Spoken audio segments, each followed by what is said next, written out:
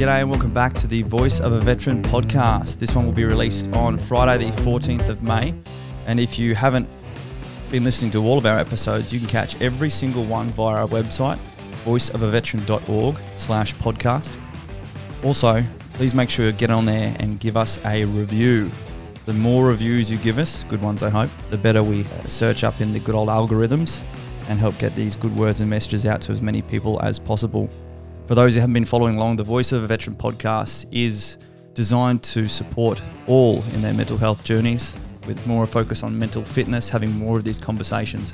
And back through our archives, there have been some really great podcasts from a whole bunch of different people talking about transitions in life, their understanding and relationships with mental health issues, suicide, everything through to mindset, motivation, high and elite performance.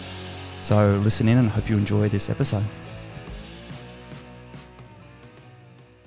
Well, g'day and welcome back. And I am here with the wizard behind the curtain, Miss Sam Asser. Sam, welcome back. Hello.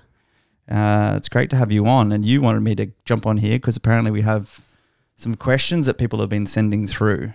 Questions. And I also wanted to say, for those who didn't listen to the last episode, we talked about Anzac Day reflections and then pivoted into a bit of a vulnerable journey from where you're at currently. Yes. And then we had an abrupt ending. So I wanted to say thank you for your vulnerability in that episode, because the feedback that we get from people saying how much it helps them with you just being your authentic self and wearing your heart on the sleeve the way that you do. And I know it's hard to do that in the public eye like you do. So I wanted to say appreciate your vulnerability and the way that you share.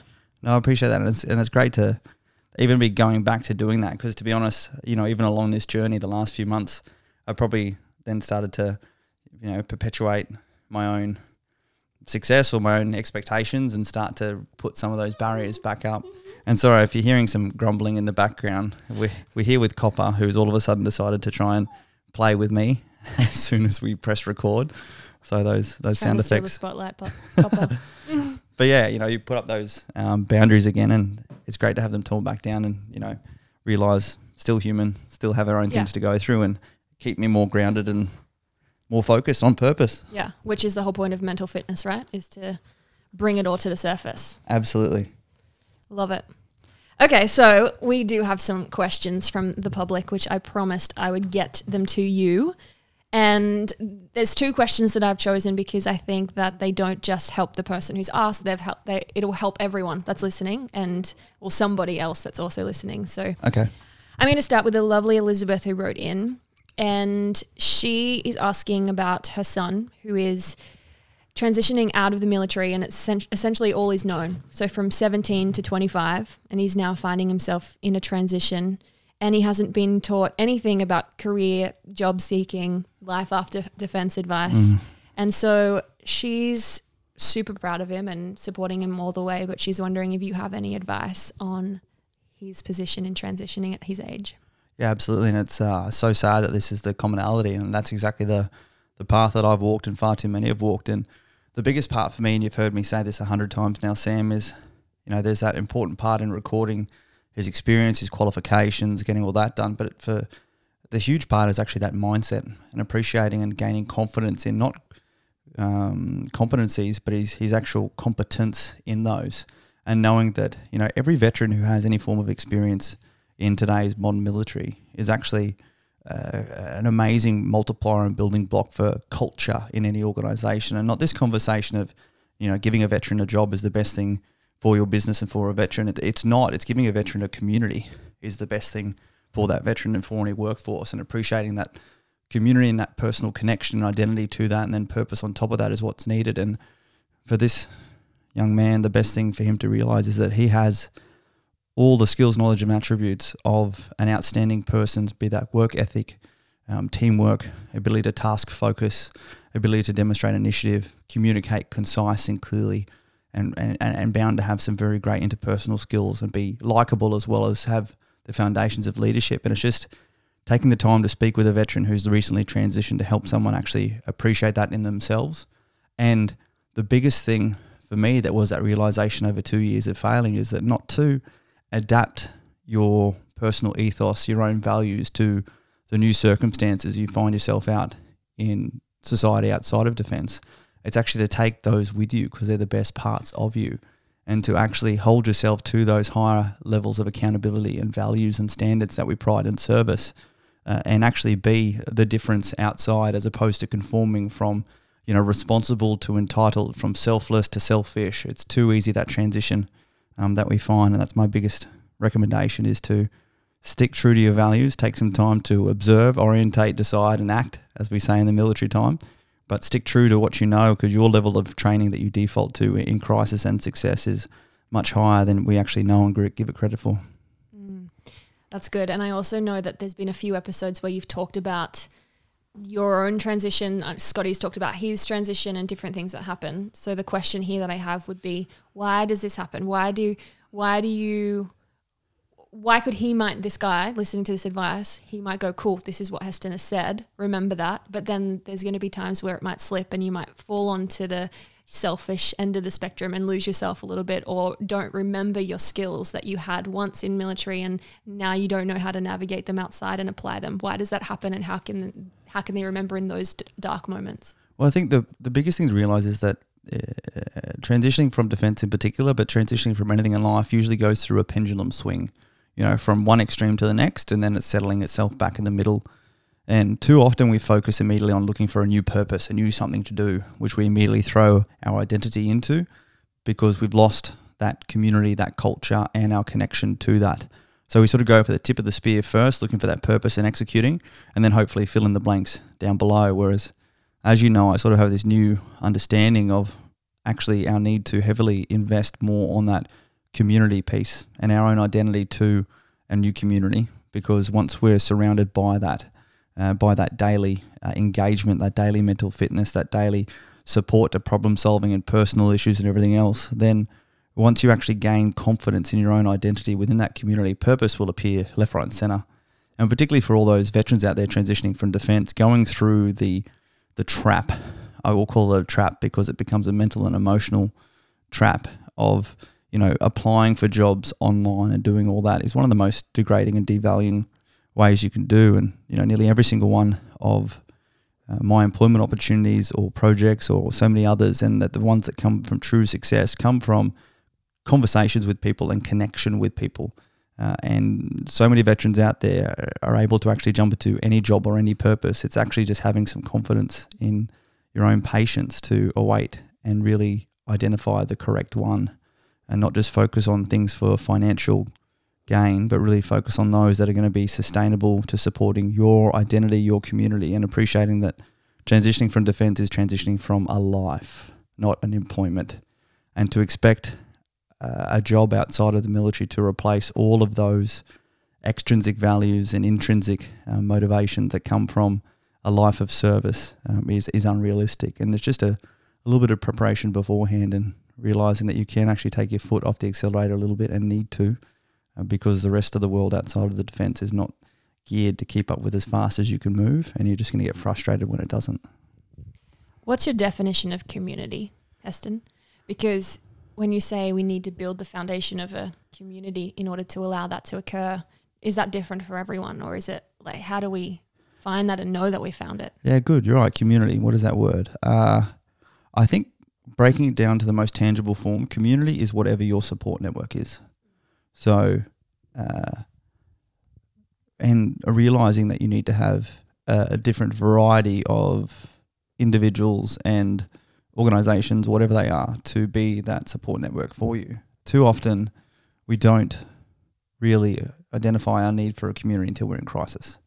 So, we'll get personal here because it's easy just to talk about the path from lived experience. But for instance, my lowest point in my life, as we all know, was that end of last year, and I pretty much didn't have a community that I'd identified with. I'd spent the last 2 years putting up blocks between my former military community and threw myself so heavily into my new life, which was the gay community, which was the community I'd literally built around me, building barriers here in Australia and overseas. And then when I broke up with my partner Blake, and I sort of lost that barriers community completely, and then COVID and everything else through lockdowns, and became more and more isolated from even my local community, and engaged more heavily with my family. But when you're then in those low, despairing moments, I hadn't really established a support network or a community around me that I was comfortable to reach out to when I was vulnerable,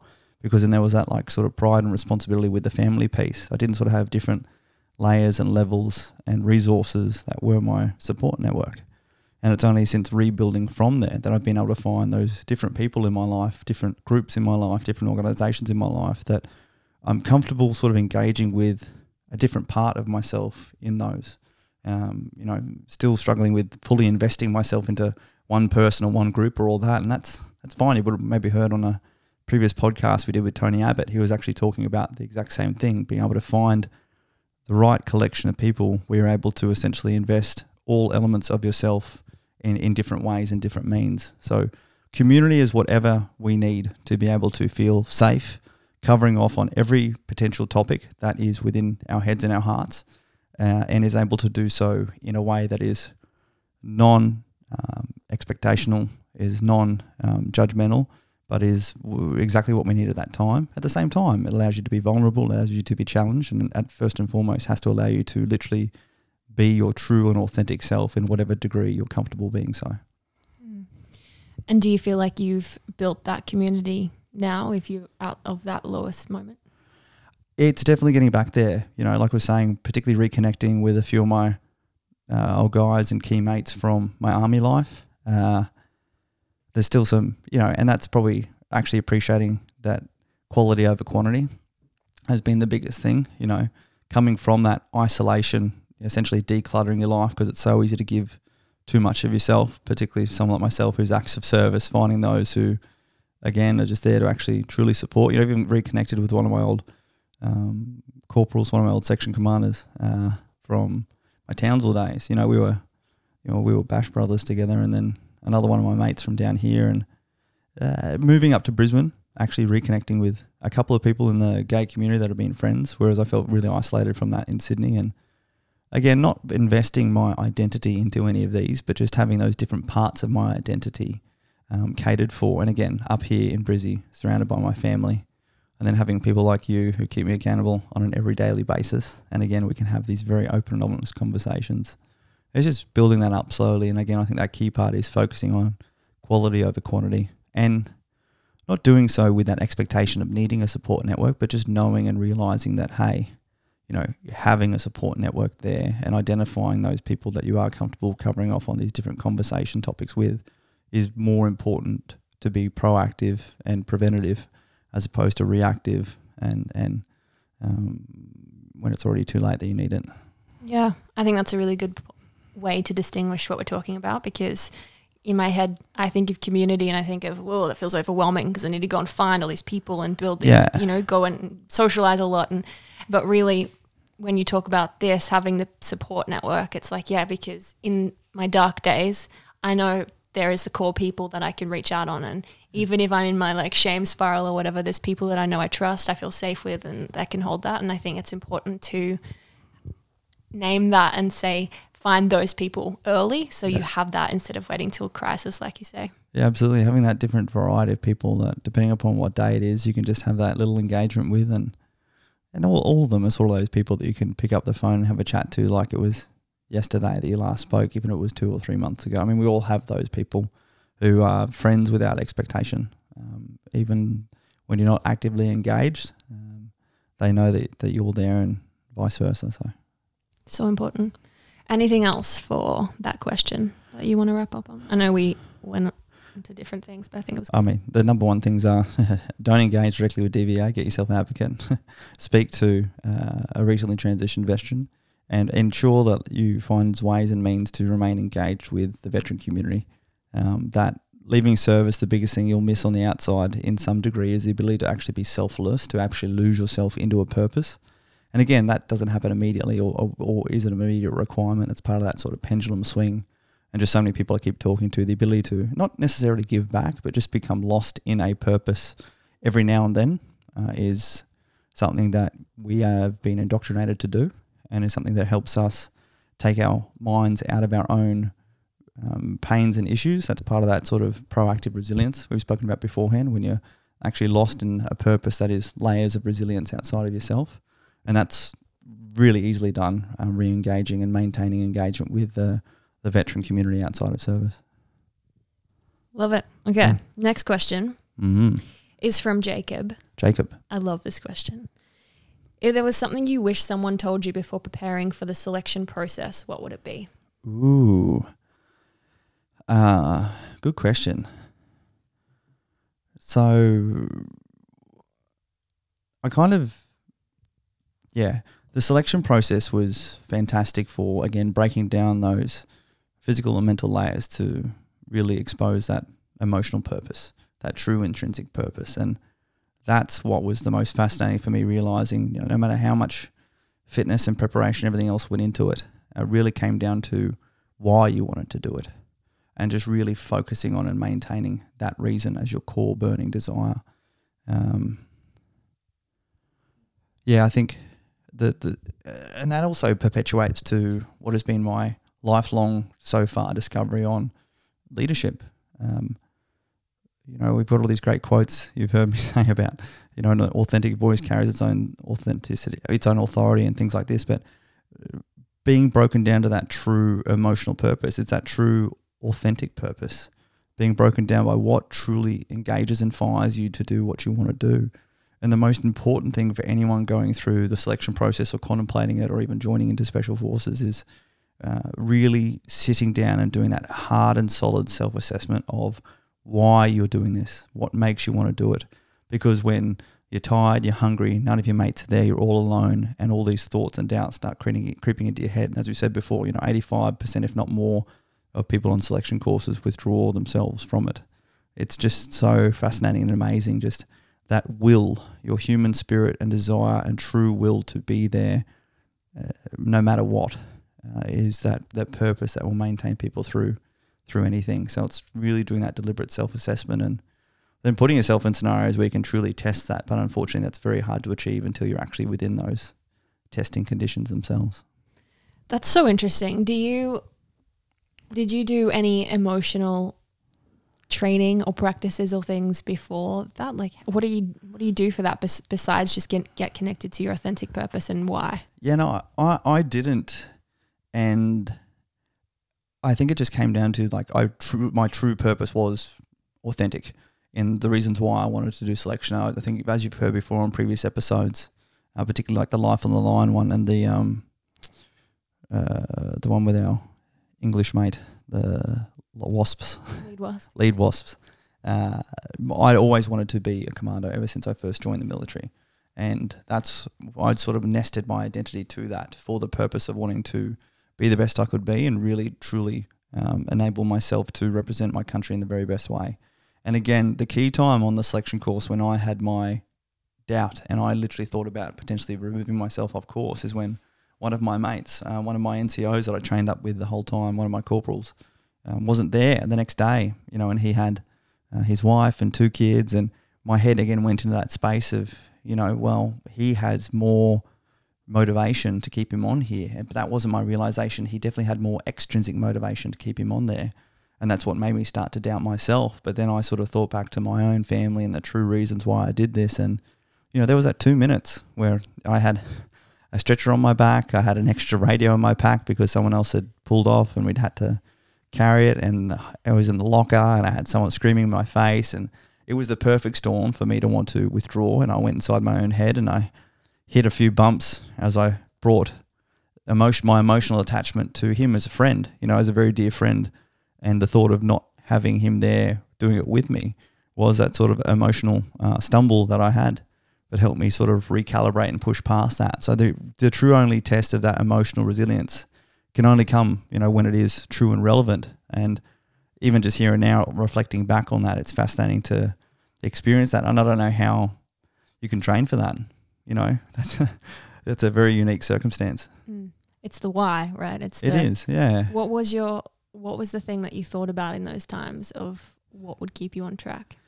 I kind of did actually have a happy place. So that Christmas, New Year's, 12 weeks worth of training up before the selection course, I remember being at home here in Brizzy with mum and my sister and my nephew, and mum was feeding me all sorts of good meals, and I was getting up at 4 o'clock in the morning to go and do pack marches and all this, and I'd sort of really established this happy place in my head that was that Christmas where we were all as a family sort of on the lounge, and I was having so much fun playing with my young nephew. I think he was like 3 years old at that time, and it was just this really happy, wholesome family place, and my desire to really be the best that I could be for them, and also do whatever I could do to best support and protect them. And that was this happy place. I literally have like this visual image of myself on the couch. Mum took a photo once of me like post a workout with this giant like salad she'd made, and I'm like all just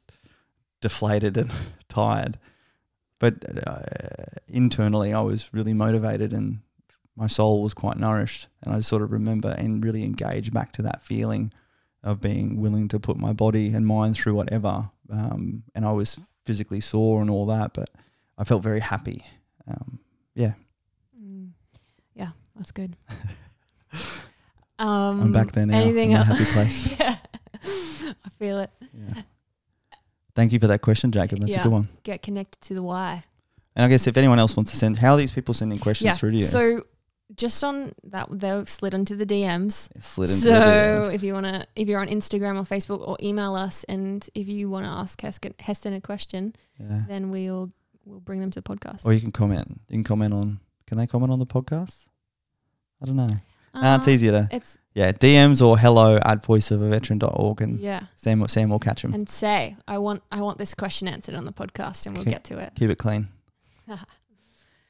So what else is going on, Heston? This week? We need to talk about Voice of a Veteran this week, and in and around what's been going on with the pins and all sorts of support we've been receiving. Oh God, the pins! Can we never mention the pins? Look, I'll come. Look, there it is. There it is. So for everyone's awareness, we launched these Australian Veteran Support Pins 1st of April with the plan to really get them out there, and we had so many people saying they wanted to show their support, and up until now, Voice of the Veteran has been very self-funded. There's been some incredible people trying to make some contributions, and I set this company up so quickly. It's not a charity. It's not a not-for-profit. That's coming at the end of this financial year.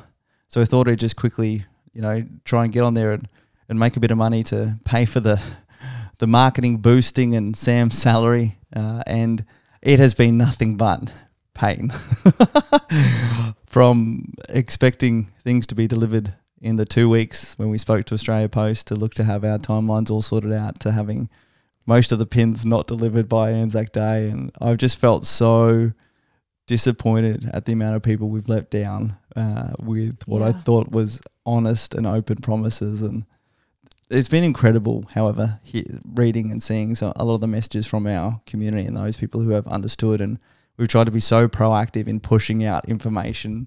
Yeah. But Sam's been dealing with these emails. And I'm so sorry if I haven't got back to your email yet and you're still waiting, but we've been trying to do thousands, people. Thousands. But also like bulk emails to try and get through to everyone, and people are missing it, and it's not that we're just doing the best that we can with what we have available. I love this. And it really has exposed the weakness in our organisation, in that, Voice of the Veteran, again, is just a quick company started up, an ABN, to get this happening, to get the social media and website up, and as opposed to putting the due diligence that I should into actually, engaging the right business functions and thinking that I had it covered, and not accepting that I actually don't have the level of business knowledge I needed to get this done. It's been great lessons learned for us.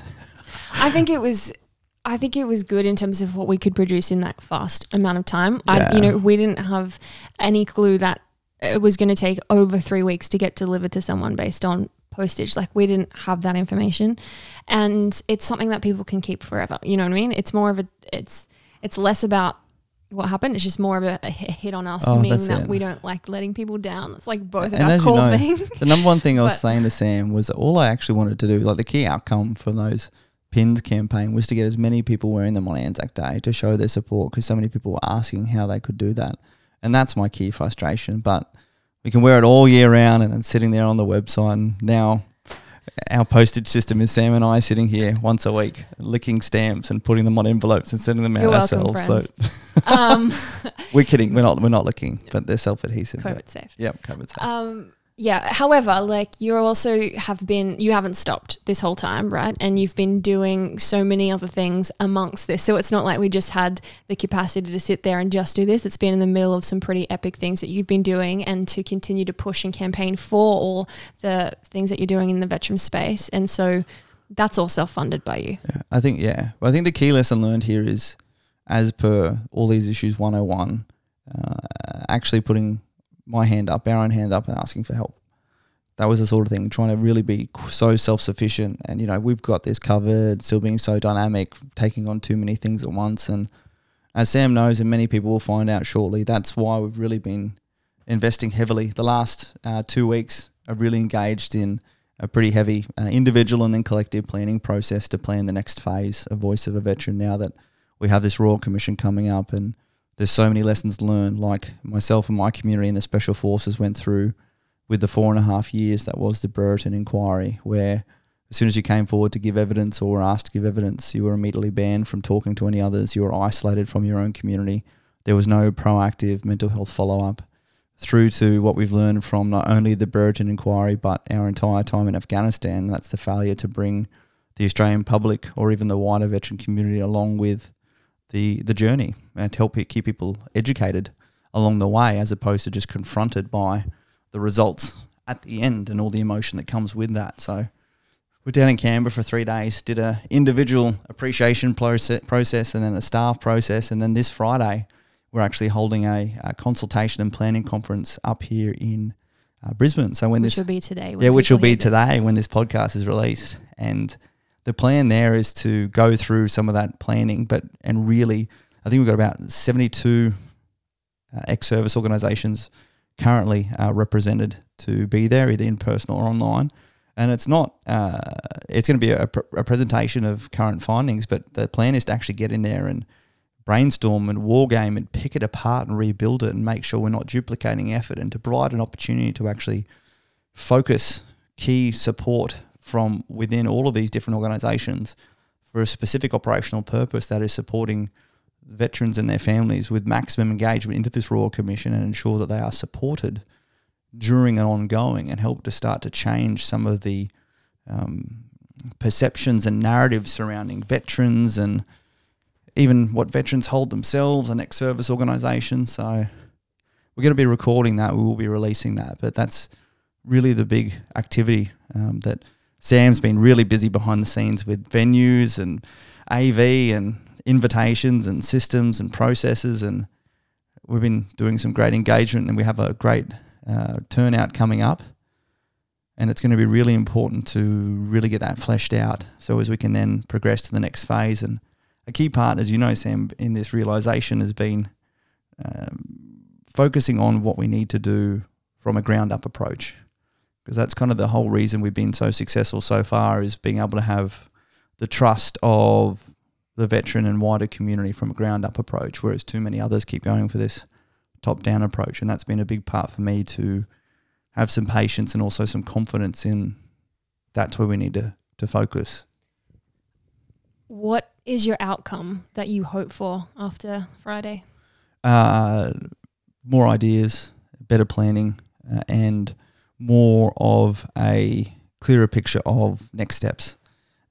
Like I said, looking to turn Voice of a Veteran into a new organisation, and I won't talk about it too much pending what we're going to get through this Friday. But, Voice of the Veteran has served its purpose, and as a part of that is the whole narrative, even within the veteran and ex-service organisations, is not simply looking to find ways to preserve organisations and preserve functions and, justify their own relevance. It's actually the requirement to be relevant and maintain relevance and adapt to the required situation. And as we said before, even starting to, fall into a few issues with just moving too fast or not having enough support around us. It's now time to build a team, to do what I've been trained best to do, and build teams around operational requirements and help bring in others and be inspired by others. And some of those we've had come join in the planning even last week, some trusted friends and allies across the veteran community who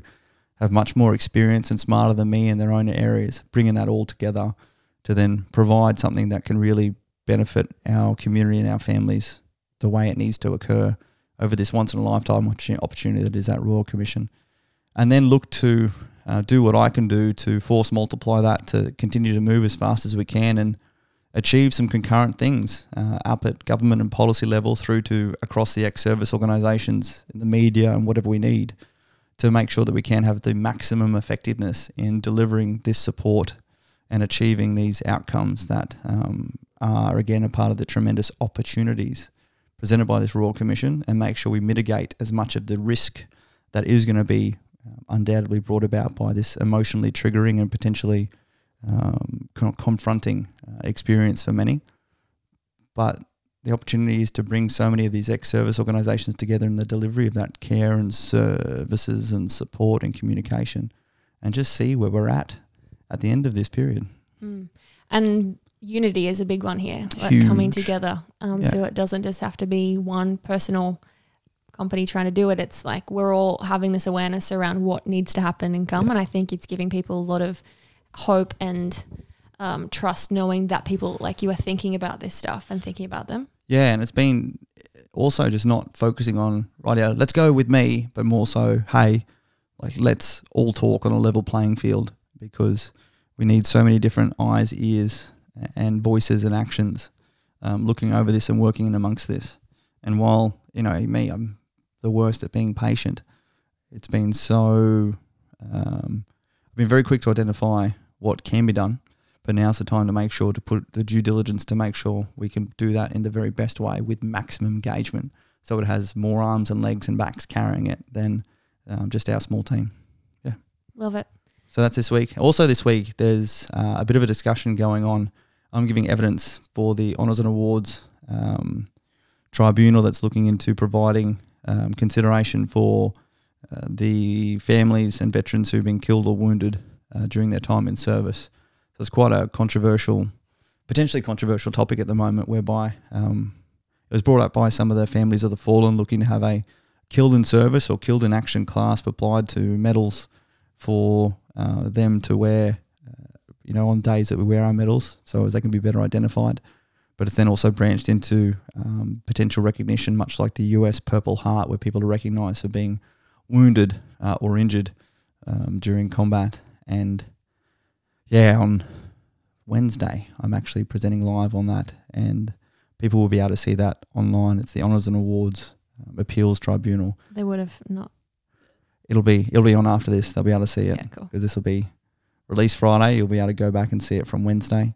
But it's a potential Pandora's box, because the whole thing comes down to how far do we go.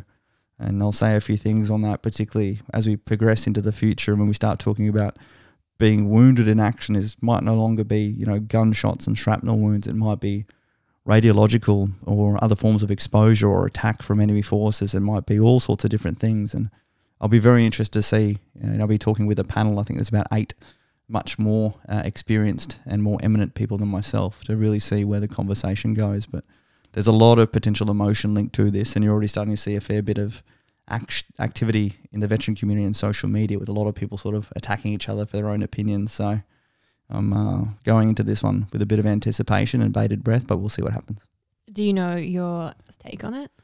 Yeah, for sure. I mean, I've spent on and off 2 years in working with the US, and I think the Purple Heart idea is terrible. I've seen too many people actively pursuing the potential recognition, and this is this whole conversation between what are we looking for, entitlement and recognition, as opposed to sort of that responsibility and that selflessness that comes up for service. That we've lost many, many more, over 10 times, nearly 15 times the number to suicide than we did in combat. And there's been so many, I've known guys from the helicopter crash in 2010 through to guys that were wounded on my own deployments to Afghanistan. And, none of those really been looking for recognition for being wounded. I mean, that's when you get wounded or when you are medically discharged, that's when you go through the process that is the liability compensation and medical support processes outside of that. And I'm just so I am personally probably jaded by the honours and award systems in defence and how much it actually plays on the mindset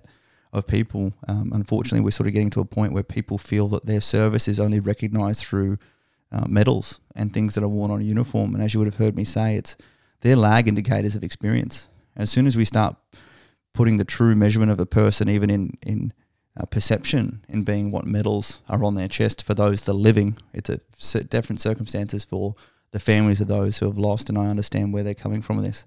I just think it opens up a very dangerous mindset where people are potentially, and as is the biggest issue we talk about from transitions and issues in the veteran community, of being devalued or comparing themselves through to what I've seen in the US, and people actively seeking that medallic recognition, taking extra dangerous actions on deployments to even seek potential injury, through to, if it does come through, and the constant rounds of appeals that are going to be made by people as circumstances change in the future. So look, it's a big can of worms. It's great to have these conversations, as I'll always say. It's great to have these conversations as opposed to shy away from them. I just think, particularly at the moment, the potential emotional impacts on this is going to be greater than what is currently needed. But hey, that's why we have these tribunals and processes. So wait and see. How is this same concept linked to identity? Well, that's it. We put too much identity. I mean, let's look at the current world. You heard me say it on my Anzac Day speech. We're putting so much of our identity and our expectations of people on the superficiality of what we're sort of seeing on the surface, be that medals, be that differentiations in race, gender, sex, pronoun, or otherwise, as opposed to, again, like I said on Anzac Day, what defines people, their character and their actions. And, I saw it in Special Forces. You see people with these post-nominals left, right and centre and all this, and I know plenty of people who don't have them but perform magnificently overseas. And I've seen the crap that has been the honours and awards system, where I put up my guys for honours and awards. I need to be told that there was a quota and Special Forces was receiving too many. Even these guys, even though these guys have done, more than is expected of them and should have been expected of them, and they perform magnificently and they should be recognised for that.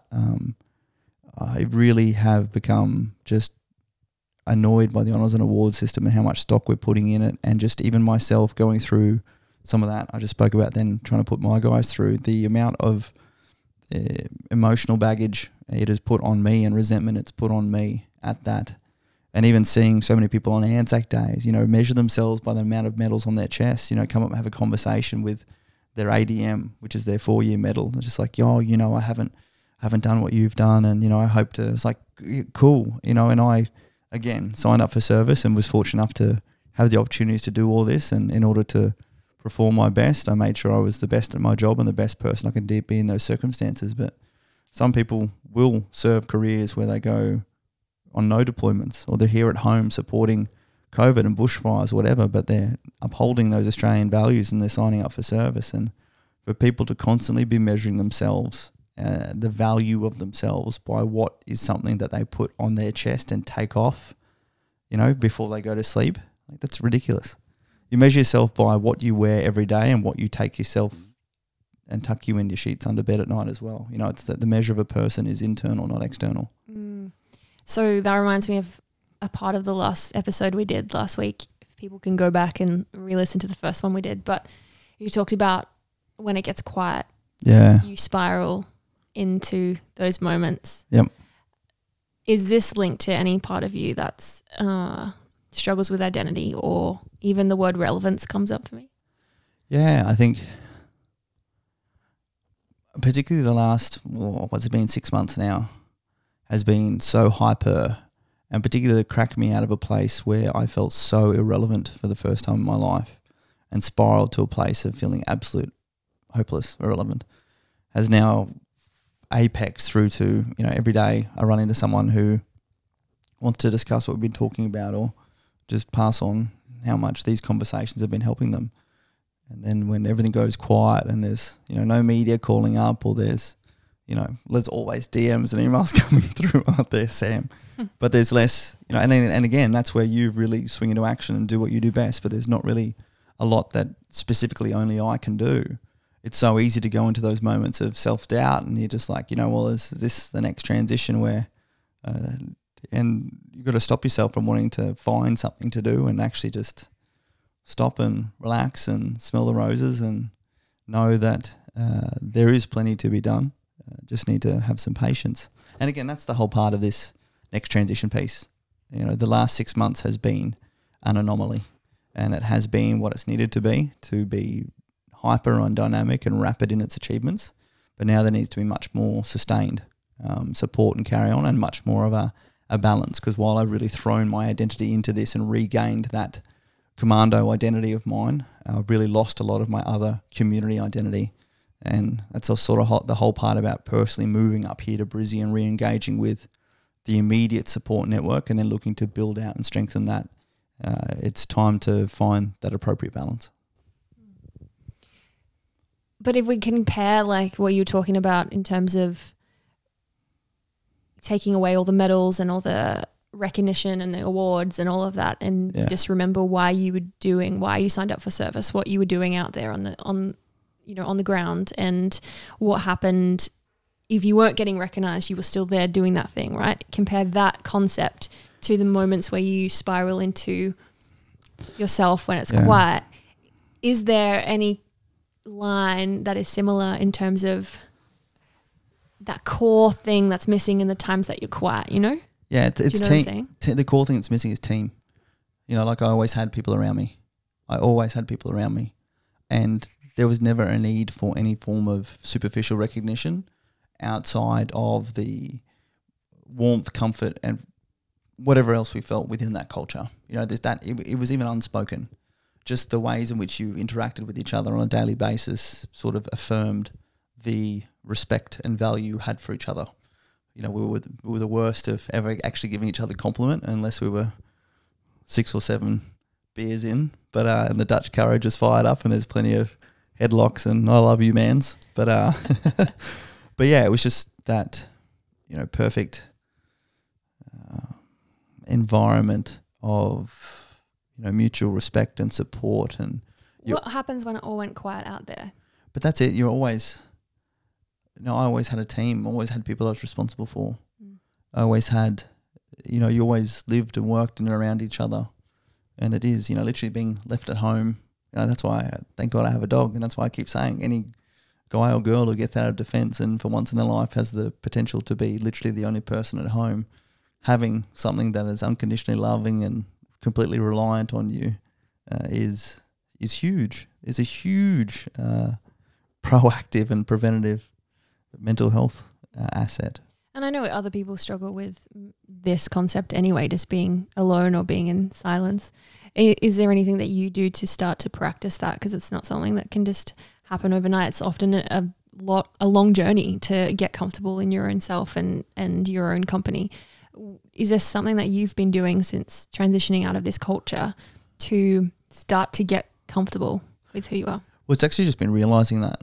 Again, it's just been realising that I do still have that element of uncomfortability by myself, because in particular when it does go all quiet, that's when I actually start getting resentful that, people who I think are friends or might show interest in are not reaching out and engaging me, and very quickly it can turn to resentment, as opposed to, I even did the other day, I called up a couple of people and I was just like, hey, look, I kind of really enjoyed hanging out with you and I haven't heard from you since. What's going on? And they're like, oh, I had no idea. Why don't you tell me? I was like, oh, I just have. They're like, cool, well, let's hang out. I was like, oh.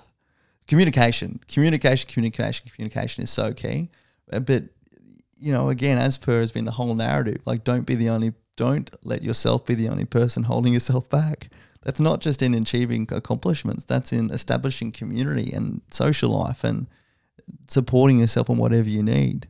Just don't rely on others or have the expectation of others to understand what you need, communicate it, or get out there and do it yourself. And I have definitely proactively made sure that I've avoided situations where there are sort of my prolonged time by myself. But again, that's why I have my dog. I go for a walk, I go to the gym. That's that time to really factor in self-development and self-care, which, to be honest, has been one of the things I've really been struggling with. I need to better establish my self-care, my fitness routine and regime, and become more self-motivated in investing in my own physical and mental health in doing so, yeah. And how can I keep you accountable? Oh, that's a good question. Starting tomorrow is like straight back into fitness. This next week is like, I've tried to recommence my fitness kick Stretch. a few times now. Yeah, I've signed up to an app that each day I have to do like a range of movement through to I need to get back into like doing morning cardio. I sort of procrastinate too much in the mornings, and be that taking Copper for a walk or going doing my fasted cardio through to actually sticking to my meal plan. Feeling like I have a bit more control over the structure of what is going into everything else that helps fuel my mental and emotional health. Going back to basics is the key. And you'll be able to hold me accountable. Will do. Yeah. Okay, so in terms of direction of where you might be heading right now, what are you struggling with? Patience is always that struggle. And again, we've been doing so much good work in this planning up to the next phase of Voice of a Veteran. Whereas, then at the same time, I'll be honest with you, there's been a bunch of people from current politicians and political parties through to some that are wanting to re-raise and hitting me up to be a part of their number as we approach an election year, and all sorts of flattering. And you also get about 10 messages a day being like, Heston for PM. Politics. And, this is the part of me, looking to jump to the safe, top-down approach, having the authority and this, that and the other. And, then I see things like have been going on this last couple of weeks with, Australians stranded overseas, still like no national quarantine facility. Ever since day one this happened, February last year I was talking about even using cruise ships off the coast through to converting military Air Force bases into landing and quarantine facilities. The fact that we're still here in Brisbane and Sydney, we have hotel quarantine in cities where the chance for transmission is wild. We have 8,000 Australians in India being told they can't come home. This is stuff that it just grinds against my absolute core. And then I hear all these conversations about the drums of war beating with China, and I sit there going, I do not want to have these people potentially responsible for the families of the lives of my family, myself, my loved ones, and other Australians. I know I could do a better job in there.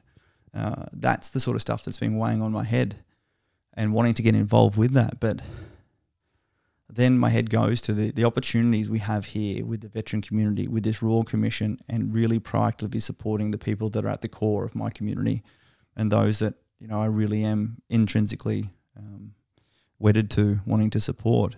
And also the opportunity to help really set the foundations for the veterans and veteran community and families to go from this sort of survival perception to really thriving. And then in the grand scheme of things, should the drums of war with any large country come through, is it more important to have a fully energised and mobilised and positive and proactive mindset veteran and family community? We're talking, 500,000-600,000 people, even though it's not going to be affecting directly that many, but just having that core nucleus. And you've heard it so myself, people like myself and veterans who've been specially trained by the military should be excelling outside of service because we've been trained to deal with this situation. So to jump into the top down, having a government payroll to be able to employ staff and actually achieve all this without any of these business concerns and fundraising and all that sort of stuff, and be able to actually, not be shut out by these people who simply refuse to have meetings with us and stuff like that, or, do the hard yards and maintain the ground up approach and commit to doing that and push any political aspirations aside. And, I had to sort of stop myself coming to, is it wanting to prove myself to jump into the politics piece? But it's not. It's trying to really identify where the true potential to achieve maximum achievement on purpose is. And I don't know that answer, but the best part is taking sort of stock of the political friends we've gained along the way, the people who have literally supported us and identified the true and authentic purpose. That's been the Jackie Lambys, the Pauline Hansons, the One Nation Party, were pivotal in bringing about this Royal Commission with that vote in the Senate, through to, those politicians on both sides of the government who, the whole Labor Party stood up to support this. And then, you've heard me say before, the the Lou O'Briens, the Barnaby Joyces, those who are literally willing to cross the floor to do this, and appreciating that as long as they're still in politics, we still have friends to do this. And where are the things that only I can do? You know, if we have others there who can do that, are there others who can do what we're trying to do here with this ground up piece? There are, and we need to bring them all together. But that's probably where that non-duplicatable, non-replicable capability sits. So it's kind of frustrating because it's the hard way to do it. You know, have to worry about things like selling pins to raise money and make sure we are, you know, getting our accounting correct, and Heston's not saying things like fundraising on Paul Murray, and you know, it's hard, but that's where I've just got to put my hand up and ask for help and ask for support. And as you've seen, Sam, actually take some people up on the support that's been offered, you know, to swallow that bit of, I don't know, it's some pride that comes in, you know, thinking that we should just be successful, and actually appreciating that, no, it's a hard, long road, and the only way we can get it is by being authentic. And it's weak. It's not weakness. It's authentic. It's a vulnerability, isn't it? You know, going back to these one-on-one conversations. So yeah, that's my headset. My head jumps up to the strategic very quickly, and seeing all that's going on and wanting to be able to really affect true change across so many different levels. But it's really identifying again where my capabilities are best applied for lasting change. So.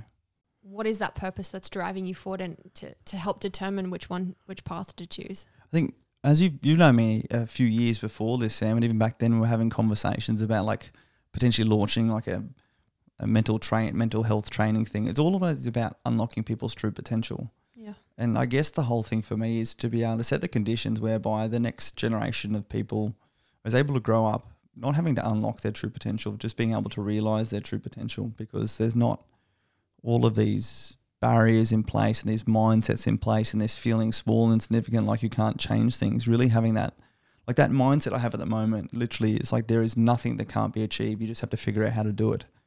You know, it's not a magic formula. It's hard work. It's finding the right people. It's doing things for the right reason and trying to really instill that. And the only way you can do that through cultural change is leadership by example, and then trying to figure out how I can gain best exposure leading by example to hopefully help others to be able to feel to do the same, you know. And it's all about providing hope. That's this whole thing comes down to having people focus at things with more hope and optimism as opposed to hatred and suppression. And as you bring about hope, you draw out plenty of haters, and we've gone through that. And you know, it draws me back to so much, where it's even the start of last year, I really thought that the future for me was actually going to be over in the US. You know, I spent so much time over there professionally with their military, and then personally when in my relationships over there. And just seeing the different mindset where people were so much more supportive and optimistic of each other, whereas over here we're so much more condescending and tall poppy cutting. But that's just from what you get to see. When you actually scratch the layer and put in the hard work, Australians are just so much more quiet in coming forward and supporting, and really wanting to bring more of that out, helping people be more supportive of each other as opposed to, I don't know. There just seems to be higher walls to climb. Like, I heard a quote recently, and it was like, haters are just confused admirers.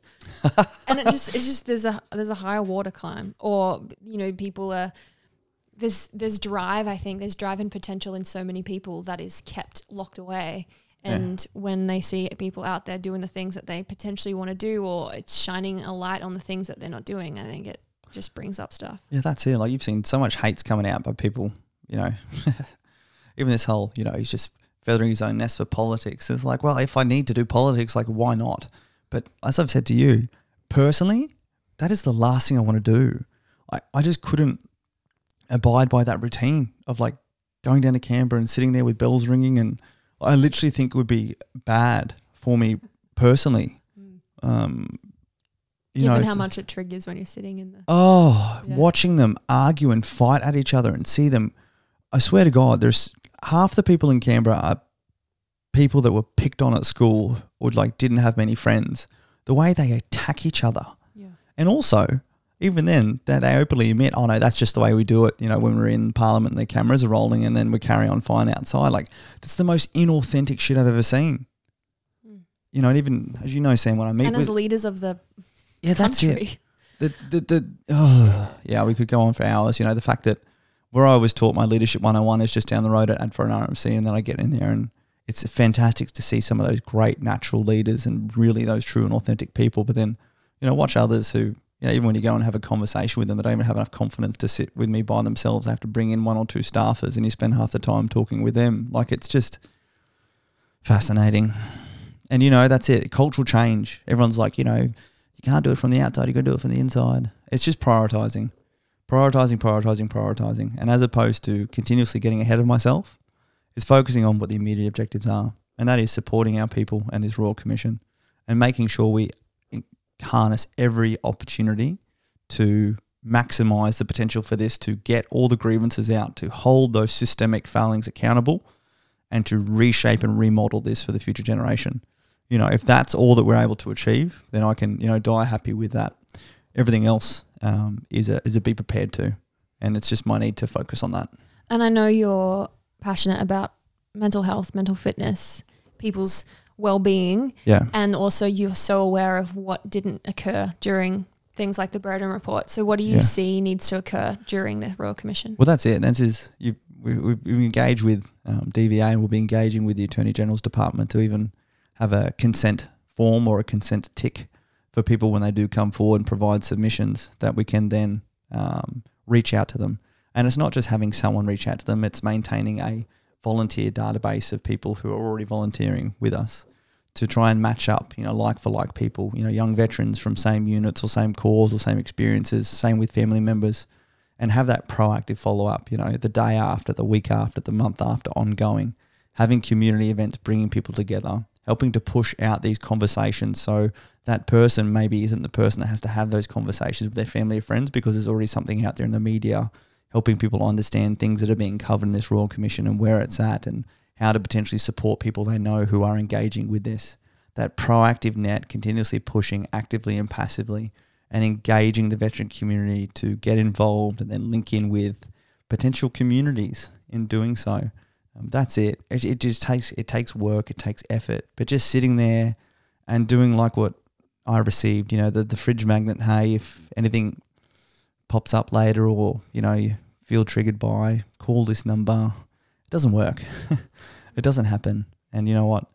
The best thing we could do is just start to build that system now with the smallest point of difference we can make in this Royal Commission, with this like focused and concentrated effort that's taken so long to do, and we'd just be so stupid to waste any opportunities. And also, I feel like it's good to start where there's energy of hope. Yeah. Like, how you're talking about often you wait until crisis until you go, oh, I don't have a support net or I should do something. It's like we often wait until it's too late to do something about creating change. And if you can create that ecosystem now when there's hope and positivity, then you have more of a chance of people reaching out during the hard times. Absolutely. And as you know, Sam, the biggest part here is trying to bring back more hope and positivity because we still can't, I attended Andrew Hastie came and did a great presentation out at the Redcliffe RSL, and he really, I was quite impressed by the strategic focus he had, and it was great talking that big picture. And as you've heard me say before, if you want higher performance, you need a higher purpose. I think he did so well communicating that, and I learned a few things there sitting and listening to him. But then he opened it up to an hour's worth of questions from those on the floor, and all that he got was anger and resentment from people who talked about their experience with DVA and transitioning from defence. And it's not even within his portfolio, but that's the current attitude within the majority of the veteran community. And unless we give them a chance to get it out there, to pour it into this Royal Commission, to have their voices and their stories not only heard but acted upon, then we're not going to be able to bring that hope, that optimism, that positivity into this. And we're just going to be perpetuating more negativity. We're going to be perpetuating the current narrative that sees so many in wider society see veterans as victims and surviving, whereas they need to be thriving. They need to cast aside feeling entitled and be responsible and show the Australian public how great we are. And that only comes with this healing process that we need, accountability, and then uniting together as communities to progress and push forward. So that's this opportunity that we're focusing on now. And what is the role of the veteran community in this?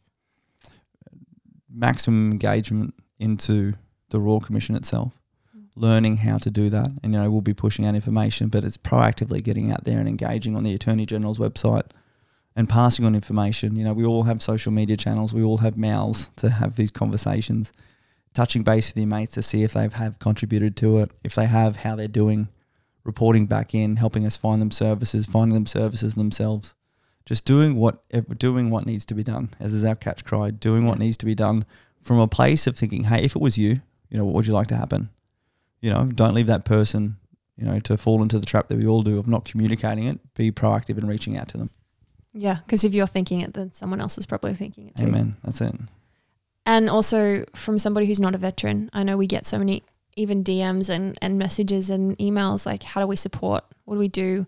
If we have family members, if we have people we know, if we don't know anyone but we just care, how do we support this process? Well, that's it. It's engaging, having those conversations and having the conversations to listen as opposed to looking to treat and care, and provide, services and care. Sometimes most of us just need to have a conversation and forcing us to have those conversations and just watching out for those signs and symptoms. And, when we launch, we'll definitely make sure we launch resources, via all of our social media streams and podcasts and everything else to help people be identified where they can reach in and actually access services and support. But it's just maintaining connection and communication. That's where that community and culture comes from. What is giving you hope right now? Getting together in this room on Friday and, having a bunch of people who probably don't like each other tear strips off each other and plans and then hopefully come together and build it back up. I'm genuinely looking forward to that, not in a confrontational way, but, that's where some of the best planning comes from, actually getting out there and not just being yes and no men or women, but having good, hard, constructive conversations. Shirts off in the gravel. Have you heard that? No. Shirts off in the gravel. Yeah, right. Is that like the mud pit wrestling? I don't know. That's kind of weird. Gravel sounds rashy. Okay, cool. Sam, while I got you on here, one other thing I really need to work on is what have I been struggling with? What have I really been struggling with that you can help me with? Oh, you know this. Trying to actually commercialize, trying to make money. The internal balance of trying to. So for many people don't know, Voice of Veteran again has been a self-funded venture. We've tried to sell some pins for a third time. I'm still getting twitchy. We had some incredible people come forward and provide contributions, and a whole part of this process has been trying to also lead by example in being so true and focused on what little resources can be achieved with little and focused resource. And since we've launched, I think Voice of Veterans cost about $140,000 all up. And I look forward to publishing our books to people, but it's been fascinating to realize what can be done when the focus is not on money. And I hate fundraising. I hate all that, because even when you're worried about your own salary, you're still having that 1 or 2% part of your brain that's being held back by something that should otherwise be put towards 100% effort. And as you know, Sam, the issue that happens is that, there's been even a few brands and all this sort of stuff who've come forward wanting me to represent and ambassador things for them, but I just can't find that comfort in being seen to try and make any money in my personal life while this has been going on. It's been a very interesting internal dialogue and struggle, feeling selfish, trying to not make millions, but just actually try and make money that means I don't have to live with my mum's. But as you've seen, the veteran community is savage, and as soon as people think that you're out there trying to make money, as opposed to even just trying to make money to live, is not something that I want to bring into this conversation. I think that's why we need to wait for this new organization to kick up. But you get to see it behind the curtains, behind the messages, behind everything. It really is a struggle, and the veteran community is so geared through experience of, unfortunately, too many ex-service organizations taking money and not seeing it put to services. They don't, realize that these things actually take money to cost and run. You can't just be making money from sales and giving it straight over to other veterans. You have to actually fund people's wages. You have to fund, websites and CRM and boosting posts and paying for postage and all these sorts of things. So I've never really had to worry about finances so much in my life. And now, we didn't to start off with, it was just such a true and authentic gung-ho. I didn't care. I was just paying for it all. And now we're sort of getting to that point of oh crap, need to start thinking about doing some more public speaking to make some money to bring things in and trying to put myself out there as a brand or as a product is the most extreme point of discomfort. That has just been something avoiding, and Sam's been the one trying to help convince me to do that. I can like fully see your body language just like curling in a Oh, ball right now. Oh, it's terrible. But also I see it from my perception and my lens from this whole time, Heston, that I've been confused. I'm like, how is he so selfless? Like, how is he not worried about, like, you do it with so much grace because there's never resistance. There's never, like, you do literally everything for free. You're going and you're like, how do I serve? How can I do more? Like, you're just doing what needs to be done. And that's the value. Yeah. Like, that's but from so nourishing. Our perspective, it's so selfless, and it's so funny to hear the struggle that you go through of selfishness and selflessness when we don't, like, I'm speaking for what collective we, me, I don't, you know, it's really inspiring that you do this. And I think that it is a battle in your own head, and whoever needs to judge that is their shit, not yours. It probably comes from particularly that part where I got out of the military and like threw myself into Barry's and all that. And, you know, things became a lot more measured on finances, you know, and like the quality of life and that sort of lifestyle I started to live became very selfish. And that was my whole spiral to a very, very bad place, as we all know. So I think there's probably like some emotional triggering or just some, you know, bad memories, like literally not having to worry about finances over this last 6 weeks, just knowing that we're going to cost whatever it's going to cost to make it happen has been so nourishing. But now I'm at to the point where we have to like consider actually bringing in some money and things like that. It's brought back this level of uncertainty where having to focus on finances anyway is something that I never want to be able to have to do properly. So, I mean, that's going into part of this planning for the next phase of this business. But yes, and there's always, like, I always think about good people that have money do good things. And there's so many people out there that don't have the purpose and the drive and the intentions that you have out there. And so even if we just looked at Heston Russell as himself, that I keep trying to remind you of, that what you have to offer the world is so valuable and you can't put a price on that stuff. And so we have to kind of get to a point where you're out there doing this stuff. If anyone has a corporate, wants me to come in and do a workshop, do a speech, you know, not a speech. I prefer workshops. I prefer interactive. Give us a message or go to the website. Sam's been trying to help me out with that. But, you know, Sam, I had this conversation with you before you came on board. You know, we sort of discussed at least your salary and how we're going to cater for that to give you that job security. And I said it to you back then, you know, you do something for the right reason. What I have learned is that, you know, you'll find a way to sustain yourself. And this has been so sustainable at all those mental and emotional levels that I've needed, coming from where I was and our community has needed. And, you know, there's then opportunities to, you know, look outside of that in my own time once I get my own time back, once we then again build a team that can actually carry some of this workload forward. So, again, I think it's sort of part of everything we've been saying here. It's kind of putting it in a bit more of a patient timeline and realising that, well, first and foremost, actually getting real and saying, hey, that is a need, as opposed to just glazing over it and, you know, putting it in the selfless pile. It's like, no, look, because particularly when it starts to impact on other things like your family and, you know, corporate finances and things like that, that's when it's like, look, your selflessness is actually being irresponsible. Sure. Yeah.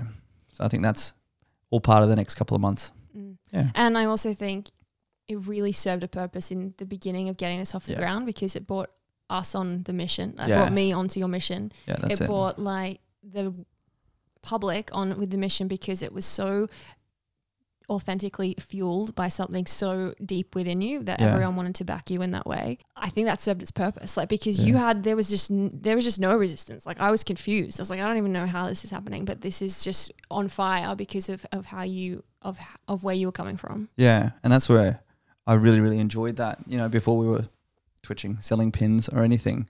Now there's just that element of doubt that's crept into the mindset, you know, particularly with just having to pursue financial sustainment that has created this uncertainty that I don't like. So it's just, again, being more deliberate and structured in that and helping to remove that again. Yeah. Anyway, this sounds a bit quite self-serving towards the end of this, but it's good to have these conversations. No, but again, naming it. Like, people don't talk about stuff that's hard, and people don't talk about stuff that might bring up this emotion, and that's what I love about you, that you're willing to bring this stuff to the surface and name it, because it's reality. It's the world we live in. Like, we don't we don't want to put out this like concept that everything's perfect. Definitely like it's not. not. And we're human and you're human and you're doing great things and we get to talk about some hard We are stuff. human. Yep. Well, look, we're here with Sam. It's going to be a big week. And by the time you hear this podcast, there might be a few things you can look back and reflect upon. Otherwise, we'll be releasing them the next week. But stay tuned. Again, And send through your questions. send through those questions either via social media or via hello@Voice of a Veteran. Please go on and have a look at some of the previous episodes. There's a lot that you can look back through, whether you're looking for self-motivation, fitness tips, mental and mindset tips. You can hear from people like Tony Abbott, Ian Thorpe, about their transitions in their life, going from huge high profiles down to their own quiet moments and back again.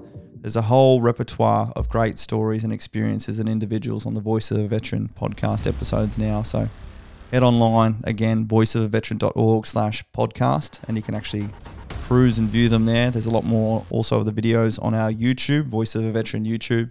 Please give us a rating, leave comments, send your questions through. It's a pleasure actually interacting with you and speaking on conversations and topics that you want to hear, and always open to and really appreciate your feedback. And thank you so much for your support. Until next time, thanks, Sam. See ya. See ya.